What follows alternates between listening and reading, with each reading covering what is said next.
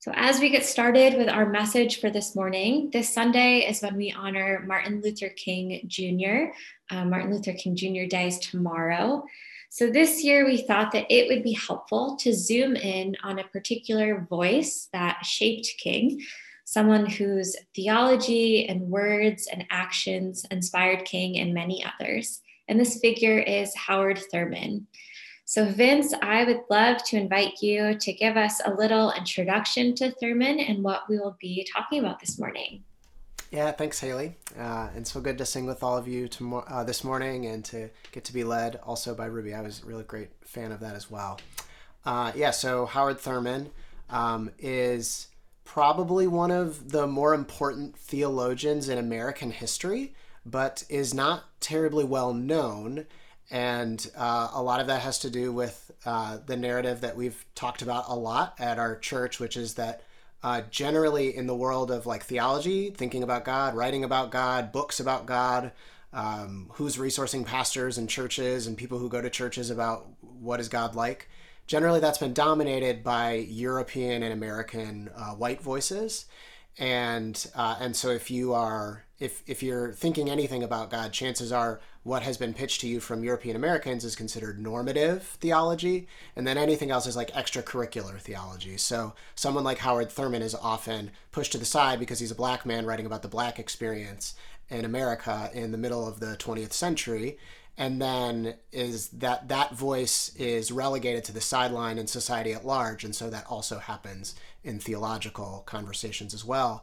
But a lot of the things that, especially since the discussion about social justice and racial justice has shifted in our country and become more full-fledged and full-throated from many people who previously were on the sidelines of that discussion. A lot of the things that we're talking about today, you would be amazed at Howard Thurman expressed in the 1930s and 40s. And so, so Thurman, his most famous book that we'll look at a little bit is Jesus and the Disinherited. Supposedly, this is the book that Dr. King carried around in his pocket during the Montgomery Bus Boycott, and he talked at length about how Thurman mentored him. They had a personal relationship as well as just being somebody who formed King's thought from his writings. In Jesus and the Disinherited, it's based on lectures that Thurman gave over like the 30s and 40s, and then it was eventually compiled into this book. And he's asking the question, what is the gospel, the Christian story, to the disinherited of America? He uses that word, disinherited, black Americans in particular, but also all those in society with their backs against the wall is another phrase that he uses. He sometimes refers to his focus as the disinherited. Sometimes he says those with their backs against the wall in society, or sometimes he'll use the Gospel of Matthew's phrase, the least of these, which is a phrase that if you've been around Christian conversations, you may have heard before.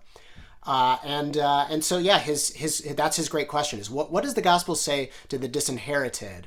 That's a really important question that he wanted to discuss. Definitely an important question there. And I would love if we could get into this book, Jesus and the Disinherited, if you could just give us an overview of some of what he shares. Yeah. So the book begins with Thurman acknowledging, I think, something that we would probably still acknowledge today. He said he notes American Christianity's impotency to solve racial and social and religious divisions. Like, American Christianity has not solved that. In many ways, one of the things that was said a lot in the 90s and early 2000s is the most segregated hour of the week is Sunday morning. And so American Christianity has not solved the racial divisions in our country. And what Thurman then asks is, he says, is that impotency of American Christianity inherent to the system itself? Like, is Christianity just like, yeah, because it can't affect that? Or is the reason that American Christianity has been so impotent to solve these problems, is it because it's a departure from or a betrayal of the brilliance of its source, Jesus? And for Thurman in the 1940s, who couldn't help but see the parallels between a poor first century Jew and those with their backs against the wall in the middle 20th century America, black people like him. It is clearly the latter. It's clearly a betrayal of the source. It's like, if we get back to his great argument in the 30s and 40s, is if we get back to the fact that Jesus, the appropriate parallel for somebody who is a first century, like in an occupied empire, minority person, the appropriate parallel to America is the black men and women that are under the thumb of white supremacy, then we can discover that no, the reason that we're in this place where we have to ask the question, what does the gospel say to the disinherited, is because we have departed from the original source material here. We have betrayed the original source material.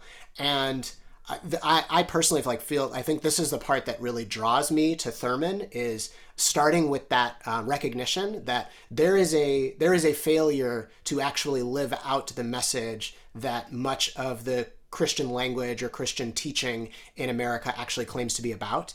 That feels deeply like connected to why this church was started in the first place. We have noted American Christianity's impotency to speak to or give expression to people who live in the 21st century in a pluralistic world where your neighbor across the street believes something different than you. We're all overwhelmed by the internet and information at our fingertips. We live in a climate-threatened reality. We live in so many things that we look at American Christianity as and is impotent to solve any of our problems.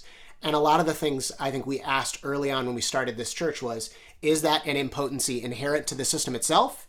Or is it because we have betrayed or departed from what this was originally about, what Jesus originally set us out to be about? And I think it's the latter. And so this same kind of theme, I think, is sort of the origins of our community. And now the challenge, I think that's really important, like as the book gets underway, there's a foreword in the most recent translation. It's by a historian, a guy named Vincent Harding, who I'd never heard of before. He's a historian. I had to look him up on Wikipedia, but now I know about Vincent Harding. But he had a great line in the foreword of this book. It says, the category of those with their backs against the wall in American society, it doesn't overlap as much as it did in Thurman's day and in Thurman's mother and grandmother's day with those who are steeped in the words of Jesus. Now we live in this place where it's like there is such a departure. It's the people who are most with their backs against the wall are often relegated away from the words of Jesus, told they don't belong with the words of Jesus. And that makes, I think, Thurman's words all the more important as we zoom ahead 70, 80 years. How do we use them today? His words are especially important now because that departure that he recognized has only furthered. Yeah, I think this language for me of departure, or even as you were talking, thinking about disconnection, that much of liberation theology, which we have talked about here in different settings, is a commitment to say, can we kind of separate or parse apart the system that has become a tool of oppression and keeping out the system that is problematic, with the actual inherent goodness of a Savior who knows suffering and knows all of these experiences? Can we find a God that is liberating and offers good news to all people, good news to the disinherited, when it can be a lot of work sometimes to get past these really problematic systems? Yes, absolutely. And a lot of it is a flip of like the focus. It's like, when again we talk about like what is normative belief in God in America for probably any of us who are on this call, what we were told, Christianity is, or what we picked up Christianity is there's this story of salvation, and maybe you've been painted one or another pictures of it. We've talked about these before and maybe, kind of tried to slice and dice them and be critical about them in the past. So I won't do that right now. But we've probably been told, but there's some story of salvation. And then maybe, if we're lucky, we've been told that there's a narrative of liberation that can attach itself to that. And maybe like cling to the feet as salvation, flies up into the air. Maybe there's a little bit of liberation going. And what Thurman and what what many other theologians, but Thurman in particular, because we're talking about him, what he says is it's actually, so like, what if liberation is actually the story? It's not the extracurricular. It's not the, grabbing on and maybe it'll get through the door if it runs fast enough while salvation opens the door. It can run in behind. It's like liberation is the content of salvation. And so when we talk about the Christian story, when we talk about the Jesus story, when we talk about the gospel, when we use that shorthand term, gospel, if you're in very religious settings where terms like, are you saved or whatever are thrown about and used very quickly, what if behind all of that, what we're thinking is not whatever religious message we've grown up with, but it is actually like, oh, justice for those with their backs against the wall in society, a leveling of the playing field for the disinherited. So there are not massive inheritances over here and nothing over here. That is the content of salvation, according to Thurman, and I think according to King. Yeah, even a line from when we were singing earlier of what is it? Dismantling the empires till each dismantling your empires. Yes, yeah. And I think in a lot of settings that would come across as pretty, I don't know, almost like direct and too much. It's interesting how a lot of these, like almost what you're naming here in different settings of extracurricular or added conversations or this like social justice bend, that's seen as extra, and instead recentering it as like, no, this is the core of what it means to look to Jesus as an example. Like this is not an optional. Dismantling the empires till each one of us is free isn't like an optional take, like if you feel like it. Like this is pretty central to what Jesus says. And you think about that line, dismantling the empires. If Thurman is right that the appropriate parallel for a first century poor Jew who's a minoritized person in his context is the black person in America today, or in the 1940s, or and we can bring in our understandings of intersectionality today, where like there are lots of layers of identity that might categorize you as somebody with your backs against the wall, a disinherited person. So not just black individuals, but anybody for whom they are minoritized or disinherited in our current society. If that's the appropriate parallel for Jesus, then the appropriate parallel for the empires that need to be dismantled is white supremacy, and the appropriate parallel for the people of the Roman Empire, sort of the random Roman person who's just got a decent job that Jesus interacts with and has strong words for, to say like, you've got to give up something to follow me. That's me, like that. Like though I'm those people in the Gospels. I'm not the disciples. I'm not like Jesus. I'm not one of the poor people who are just a random run-of-the-mill Jew. I'm a random run-of-the-mill Roman who has a job, who has status, who can buy my way through the next problem that I face. And so those are the parallels I need to draw for myself. And I think that even if you had joined us earlier before service, we played the full speech of Dr. King at the March on Washington, from where we get the famous "I Have a Dream" piece. And one of the images that I think it really does translate well to today is Dr. King. It's like at the end of this march, and he's speaking to everybody. They've made it to the Capitol, and he's supposed to be the keynote speaker that's supposed to we got there. And he says, we have come to the Capitol to cash a check that America has defaulted on. And it's this idea of America needs to pay up. Those who are in power, the empire needs to be dismantled and pay up to the disinherited, because they haven't gotten their inheritance. And I just think like that again, you see, even in that speech, you see the way Thurman influenced King. Yeah. So when we look at portrayals of Jesus that come from different social locations that we're naming here, really that there's a direct correlation to the theologies that we form. And this is kind of work that Thurman does and that King draws upon that we're seeing here. So how does Thurman draw upon Jesus's ministry or narrative in Scripture? Yeah, so what I mentioned before, kind of moving away from pictures that we may have inherited or intuited from previous church-going experience, a lot of those, when they picture the idea of like, what is Jesus doing? What is the story of God saving the world? It's a very like, it's a very like, it's about escaping Earth, right? It's heaven after you die, right? If you're right on the interior, then you will be saved in a cosmic way for all time. And so what's happening in the exterior, what's happening in your material experience is it's like secondary. It doesn't really matter that much.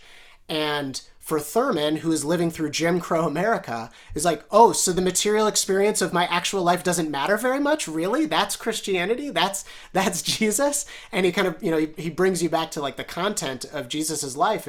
You can take Jesus and you can take like, incarnation, God, Jesus is God come to earth, and you can take resurrection and death, and you say, oh my gosh, these huge, massive things happening. What does that mean? But you can skip over the content of Jesus' entire ministry and how Jesus interacted with people, and how did he interact with people who were not powerful versus how did he interact with people who were powerful? How did he interact with women versus how other people interacted with women in that day? How did he, what did he teach? What were the things that we remember from what he said?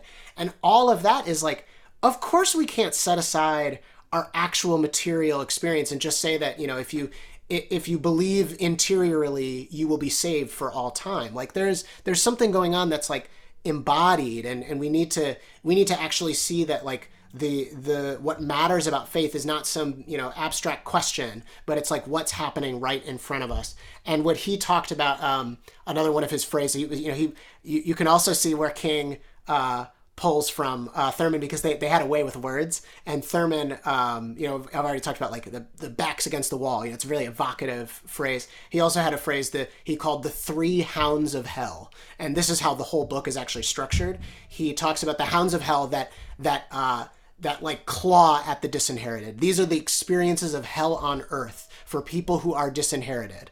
And then he structures his book around them. He says they are fear, deception, and hate. Those are the 3 hounds of hell: fear, deception, and hate. And then he has very specific words on each of those. But you must contend with these when you are a disinherited person in a way that privileged people cannot understand. And his firm belief was that Jesus offers relief from these 3 hounds of hell. That's what we see in his ministry. They are like experiences of your actual life. They're not, like when you are saved, you're not being saved to go to heaven after death. I mean, maybe you are, but you are being saved from your current life, because these are so tormenting in everyday life. Yeah, the way that I've heard this talked about before is this tendency to separate out Jesus, an embodied suffering human, and Christ, the victorious Messiah. So that the powerful end up with Christ because they just want to claim victory and resurrection.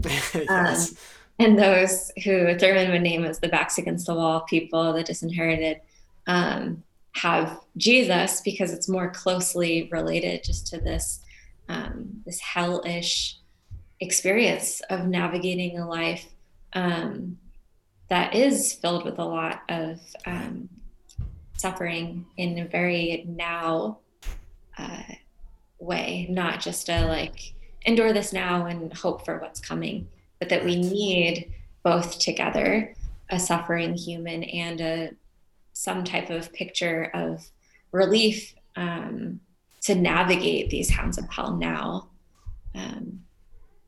But let's get into the specifics of what he talks about here. So maybe let's start with the first experience of fear. Yeah. So fear, the way that Thurman defines it, is like the psyche of a disinherited person is constantly afflicted by fear. You fear the threat of like the looming threat always in the background of violence from the oppressor, or of retribution from the oppressor. If anything goes well from you, you're constantly fearing the other shoe is going to drop, or insert your favorite cliche here. And then his argument is that this has a psycho-spiritual impact, not just on individuals, but like generationally, this has an impact.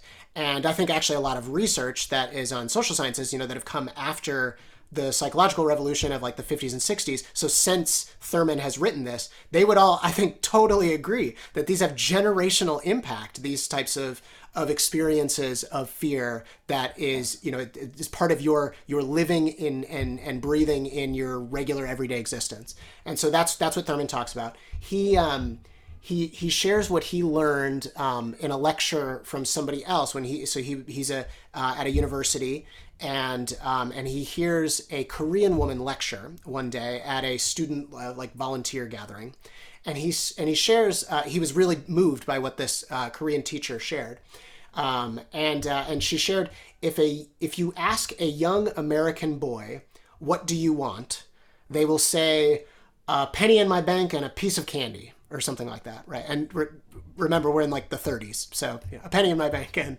a piece of candy. So that's what a young white American boy would say. And then she goes on and she says, if you ask a young Korean boy, what do you want? He will say, freedom from Japan. And you just think about that, how different those are, right? So Thurman took this and he said he learned so much from that example. He said the same psychic reality faced Jesus and the Jews of his time. And he argued that the same psychic reality faces all disinherited people. The question of what you want personally can only come after the question of how you, as a part of your group that has your backs against the wall, relates to the authority structures that be. You can only answer what you personally want after you've answered that question. This is today what we call privilege, right? Like if I am a person of privilege, because when I'm asked, this is how it gets personal for me. I am totally that young American boy, where if I'm asked, what do you want? I immediately think somebody is asking me, like, what do you personally want? And so I do not know what it is like to be somebody who, when they are asked, what do you want? The immediate, what you jump to is not something personal, but it's something that has to do with your identity tied up with this larger group of people that has their backs against the wall. I need to reckon with the fact that the one that I am trying to take my cues from, the one that I'm trying to call Lord in a religious sense, Jesus, is not like me in that sense. And the person I'm trying to teach my children to follow is not like them, because my children are those young American boys or girls who would say a penny in my pocket and some candy. And that has an impact. I definitely think there can be a tendency, and you've named this a few times for us today, but to try to write ourselves into the narrative of scripture or other things where we are personally aligned in a certain way. And it's just inaccurate. So to name the separation of like, I wouldn't be in the same social location as the person, as who I'm following. I think that's actually a really helpful mental check for those of us who carry a great deal of privilege and power in the setting that we're in now. Yeah, I'm thinking about like scriptures. So there's like Jesus talking to the Roman centurion, or Jesus talking to Zacchaeus, who was a tax collector, and so he had status. Those are better parallels for a white guy like me in terms of like how might Jesus treat me? Those are the scriptures that I need to go to. And it's really helpful, I think, as somebody who is trying to feel like, what does it mean for me to interact with God? What does it mean for me to interact with Jesus? I think it's helpful for you to step back and ask a question like, is Jesus talking to somebody like me, or is Jesus talking to somebody who maybe is in a different social location in my world? Those are helpful questions to ask, not because you can't learn from something that is talking to a different person. You can learn a ton, but just knowing like what's my parallel in the story is a huge leg up to interpreting things in a way that I think are going to bring us into a reality where we look at Christianity and we don't think, what the heck? It's not solving any of our problems, but we actually see a gospel that is addressing the very needs that we all feel. Yeah. Well, maybe let's move to the next experience that Thurman names here. So this was deception. Yes, deception. So for this, like Thurman would say, the disinherited are stuck because the status quo forces them to learn to deceive the powerful in order to survive. And this is a horrible, like it's doubly unjust, because not only are the powerful unjust to the disinherited, but then they force them into a situation where your backs are against the wall. That's why I think that image is so evocative. You're backed against the wall, so the only way for you to survive is to deceive, and deception eventually corrodes the soul and of the one who is deceiving, even if you're doing it for good reasons. And so Thurman talks about just this horrible double injustice of being backed into a corner where you have to deceive to survive, and what that does again to the psyche, to the sense of self, to the sense of human.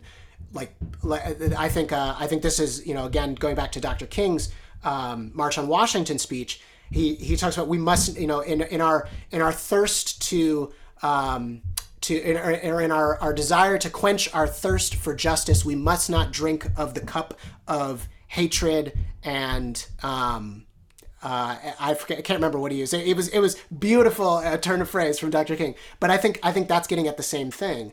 There's this idea that like you feel driven to do that, and I mean I think my own personal experience have taught me this. Like I know that I think I felt pressure from my like not wanting to upset people, and things I learned as a kid, things I learned in school or in families settings, that you learn like little white lies to get out of things, to not upset somebody, to make something go down a little bit easier, to evade a problem just a little bit.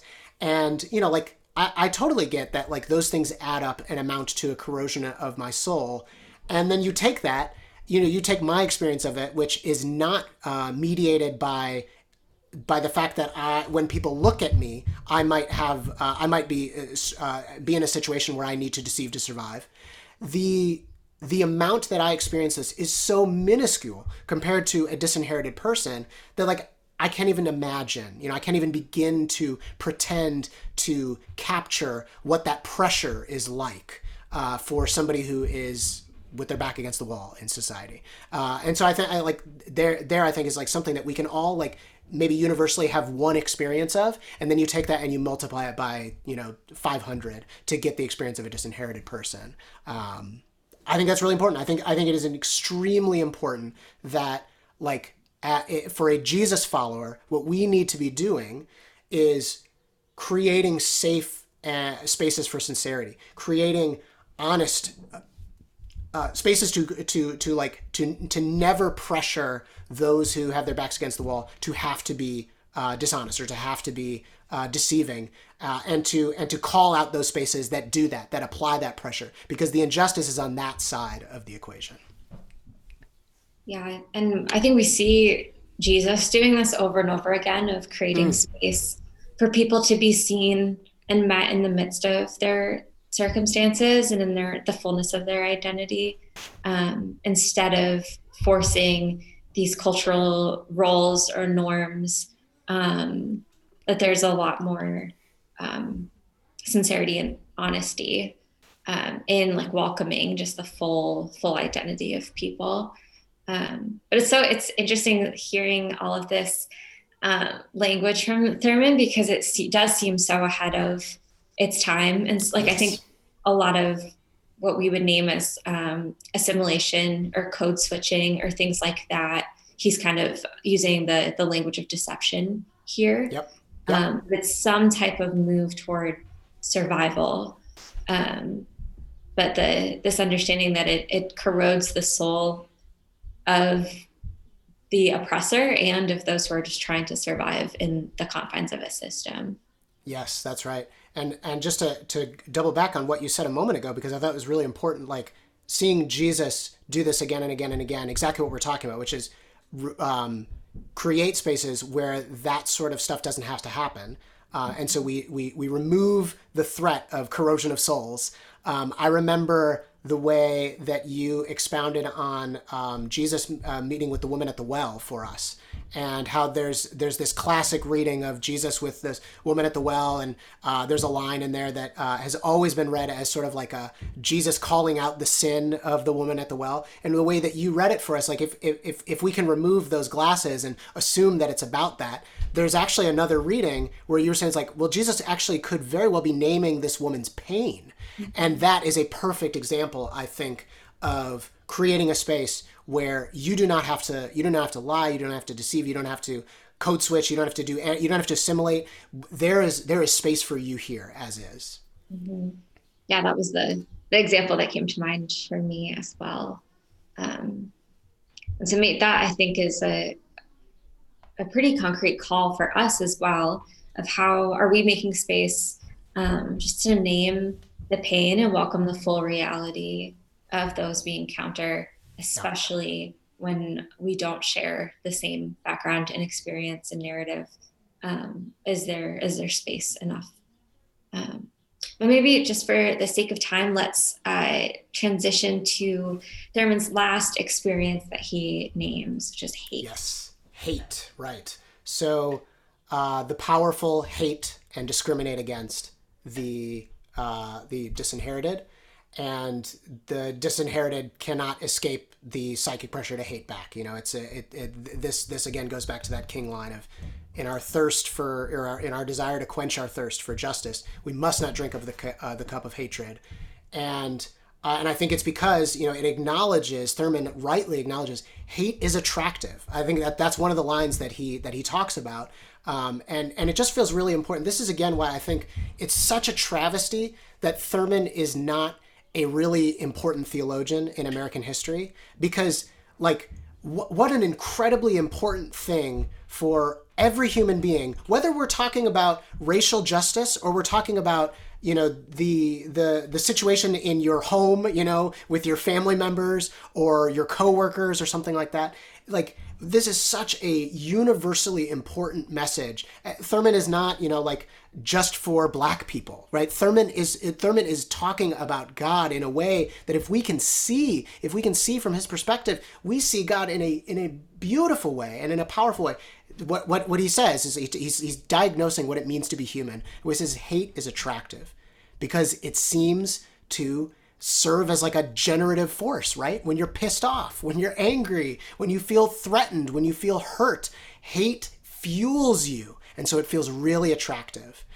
But what his argument is, and I think, you know, most of us in our right minds would all like say, of course, you know, hate eventually corrodes the soul, just like anything like deception. But the idea that you are a person where you live in a reality that is so cruel to you and so oppressive to you that you are pressured to hate in a way that other people never feel that pressure. That is a double injustice. And that is so, so important for us to call out and label and see. You know, again, it's like, I have experiences of like micro versions of this, you know, in individual instances. I can, like, you know, if I tried really hard, I could, you know, list them all, the experiences that I've had in my life. And this is nothing compared to the person who has their back against the wall and constantly feels such a pressure. But it is universal, right? Like, I remember the time when in a job I was the golden boy to my boss, and then somebody else comes and they start to get the praise that I used to get. And they, like, hilariously, they even kind of looked like me, you know, like there was like slim build, glasses and a beard. And I was like, who is this guy? Like, on my corner. And I remember defaulting to, like, guys, I was a churchgoer. I was like trying to, you know, like order my life toward becoming a pastor at this point. Like, this was not like, oh yes, before I was saved by Jesus and a good man. No, like I was trying my best to be good. And how quickly I hated this guy. How quickly, because jealousy just like shrouds your ability to see clearly. And I've had one experience that I can remember that like really rose to that level, you know, that I can dig back in the archives. It's nothing compared to somebody who has their back against the wall in society. Yeah. And I think it is helpful to kind of distinguish a little bit here with anger, or what some people name as righteous anger, hatred. Because I think that hatred and bitterness, those things kind of just settle, and this idea of like clouding our vision or not really leaving leading to any direction or change. Like I think of bitterness and hatred as very stagnant in the sense that like it doesn't necessarily bring about things that are good. But anger, and if you want to use the terms like righteous anger, like that has a lot more direction. And so what he isn't saying here, like don't like just be okay with the Just way be okay with it. Yeah, yeah. like Just be okay with it. Mm-hmm. that's not the message, and that's not King's message either. But I think this idea of recognizing where hatred and deception and fear really can just corrode who you are and the fullness of who you are. But I think it's important to name that there's a little bit of difference there. Absolutely, and even within the theologizing that comes out of the Black experience in America. So like that's Black theology is not one thing, right? Like there are a lot of voices in that world, and so another theologian's name that perhaps you've been familiar with because we've referred to, if you've been around Brownline, you may have heard this name before, but theologians are not like celebrities, so maybe you haven't, and that's totally fine. But there's a named James Cone. And James Cone is another Black theologian that comes a little bit later on in Thurman. He's more of a contemporary of King, and then a little bit later. And Cone actually, I think, has exactly those critiques of some of the earlier theologies that are coming from a Black experience in America. And so it's not like here's one side of the team and they're playing this other team and they have to duke it out to the finish. But there are critiques within the discussions around like what does it mean if we are truly building off this idea that like the parallel in America in the 20th century and the 21st century for Jesus as a first century poor minoritized Jew in an occupied Roman Empire. What is the parallel? It's the Black person in America. That's one parallel we can draw. If you're doing that, there's discussion about how that plays out. And James Cone was very, very forward on the idea of anger, and especially the idea that like suffering is not redemptive, is what Cone really wanted to say. And so when you experience pain at the hands of the oppressor, that is not redeemed in the sense that like, well, Jesus will make it okay. You be a good sufferer because Jesus will make you okay. What Cone said is, no, suffering that we experience is what we must endure. We must tolerate it for now in the fight for liberation. And that's a very different response to suffering, to say like, oh, just be a good sufferer. It's endure because you are in a fight, and this fight will be victorious because Jesus will redeem. And so it's sort of even that conversation I think happens within the discussion of what does it mean to theologize from a Black perspective in America. Yeah, just this idea of that restoration and redemption includes both crucifixion and resurrection and renewal. Yes. They go hand in hand. And to limit those experiences to particular groups of people is problematic. And I think Thurman's painting of these lived out daily realities and experiences of hell for those with their backs against the wall is just helpful when we're trying to navigate what does it mean to be following Jesus right now. We're looking around. It is not hard to find injustice after injustice. And what does it mean to have a message that isn't just patiently endure, but offers a sustaining hope for just the lived out realities?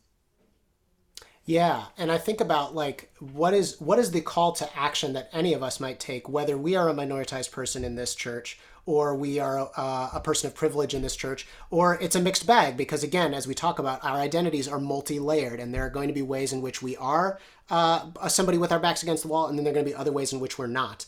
Wherever it is we're coming from, I think a really important call to action that we can take from Thurman is seeing the way that he frames the conversation is, let's talk about the human experience, the human condition for a disinherited person. Your experience is hell on earth because of these three things. Now, what does Jesus show us? Jesus, the content of his ministry shows us he is the one that takes solidarity with those in pain, takes solidarity with those who are experiencing hell on earth. And so what we can do, the more that we can expand our capacity for compassion, capacity to see the suffering of others and come and be alongside that suffering and never explain it away and never silver lining it. There's a line from Dr. Brene Brown, right? We silver lining the pain because, oh, that just makes it so much nicer. Never doing that, but instead coming and being just an ally to those who are suffering. If we can make that our goal, we will make a Jesus-like difference to everybody we meet, whether disinherited or not, because these are universal experiences, but we will especially be present to the disinherited because it is an experience for them, with multiples in front of it. And that is why I think this is such a timely text for us now, Jesus and the Disinherited. Well, thank you so much, Vince, for walking us through this and helping us kind of see just the importance of Thurman's words for who we are right now and how we're navigating things. But I'd love to invite you to pray for us now. Yes, thank you. I would love to. Need to calm down. I'm talking about ideas that get me going, and I'm such a ideas person, and so that gets me amped up. And now I'm trying to take a deep breath. I need Ruby to get me to do some deep breathing again, and then I'll be back in the right spot. I was just going to say we need Ruby to help us breathe yes. in. Yes, that's what we need. That's what we need. There's a reason that we do this, right? There's a reason that breathing is such an important part of prayer, and everybody seems to get that now. So breathe with me once more time, everybody. And out. Breathe in.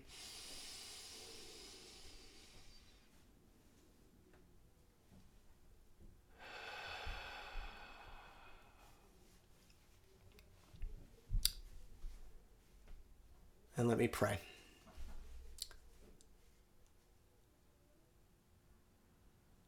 I do feel, Jesus, that as we're talking about these ideas, and maybe they're grabbing some of us, maybe they're challenging some of us, provoking things in some of us, the project of doing all of that experimenting or learning or provoking can't go wrong, because in one way or another, we'll be forced to come to you and just say, okay, God, make sense of this for me. Place these puzzle pieces in the right place for what you're doing in my life. And so I pray that whatever has been stirred up or whatever has been shaken up, whatever it is, that you would now take some puzzle pieces and start to put them down for each of us. We are a part of a very, very large thing going on here, each of us. We are just single individuals. And yet you see each one of us in a personal way and call us to this big, big thing that's happening.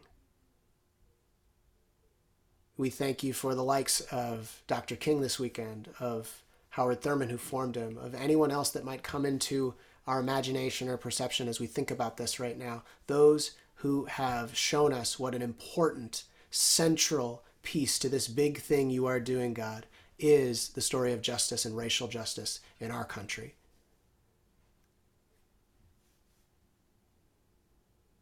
We wish for it to not stop there. And even as those of us like me who will pray this are going to be asked to give up something, we do pray that you would make us a part of this struggle. What must I give up to be a part of this struggle? In what way must I be the rich young ruler that Jesus comes to and says, sell your possessions and give it all to the poor, and then you can come and follow me? That is going to be a part of the story for me. For those of us who are like the first century Jews that Jesus came to be among, speak to them. Speak to those of us here in our community. Speak to our family members and our friends and those in our neighborhoods that we long to be spoken to like you spoke to the woman at the well, seeing her pain, making space for her, relieving the pressures that hell on earth can put upon. We pray that you would make Brown Line Church a communal space that relieves such pressure, that these hounds of hell from Thurman are nowhere to be found in our community, that you would weed them out in the places they are, and that you would continue to help us weed them out, because we know they will grow again. That's how weeds work. And for the ways that our community then extends and attaches to other communities, our workplaces, our families, the streets we live on, the city of Chicago, the surrounding area, the country of America, our part in this world, for the ways that our communities attach to larger communities, help us to also have that Jesus presence.